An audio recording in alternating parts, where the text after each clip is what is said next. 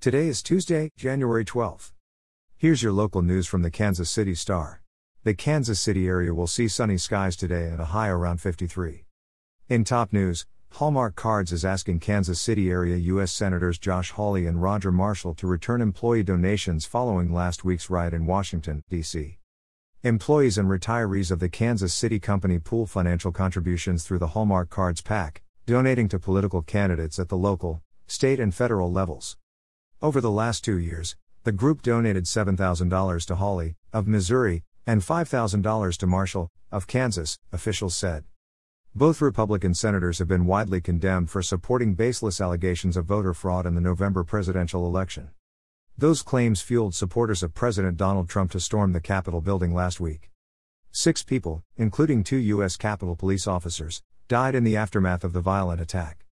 Meanwhile, Kansas and Missouri officials are taking precautions as threats of new violence mount just days after the deadly riot at the U.S. Capitol.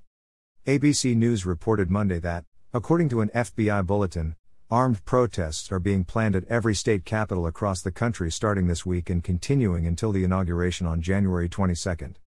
According to ABC, the FBI obtained information that a group is planning to storm state government buildings across the country if President Donald J. Trump is removed from office prior to President-elect Joe Biden's inauguration and on the day of the inauguration.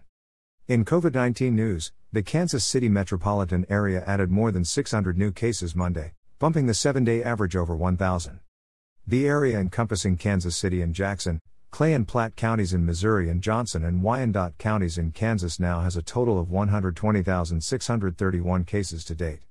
The 7-day average for daily new cases rose to 1,005. 1 week ago, the average was 855 and 2 weeks ago it was 725, according to data maintained by the Star. And in sports, the Kansas State men's basketball team won't be hosting Iowa State at Bramlage Coliseum on Wednesday.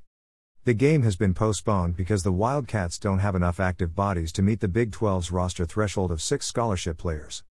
This is the first time the Wildcats men have had a game postponed because of COVID-19 protocols this season. They barely met the conference's roster requirements to play their last game against Oklahoma State. K-State took the court with just 6 scholarship players and 2 walk-ons in that game and lost 70-54. You're listening to stories from the Kansas City Star. Find us at kansascity.com to read more about these stories and others.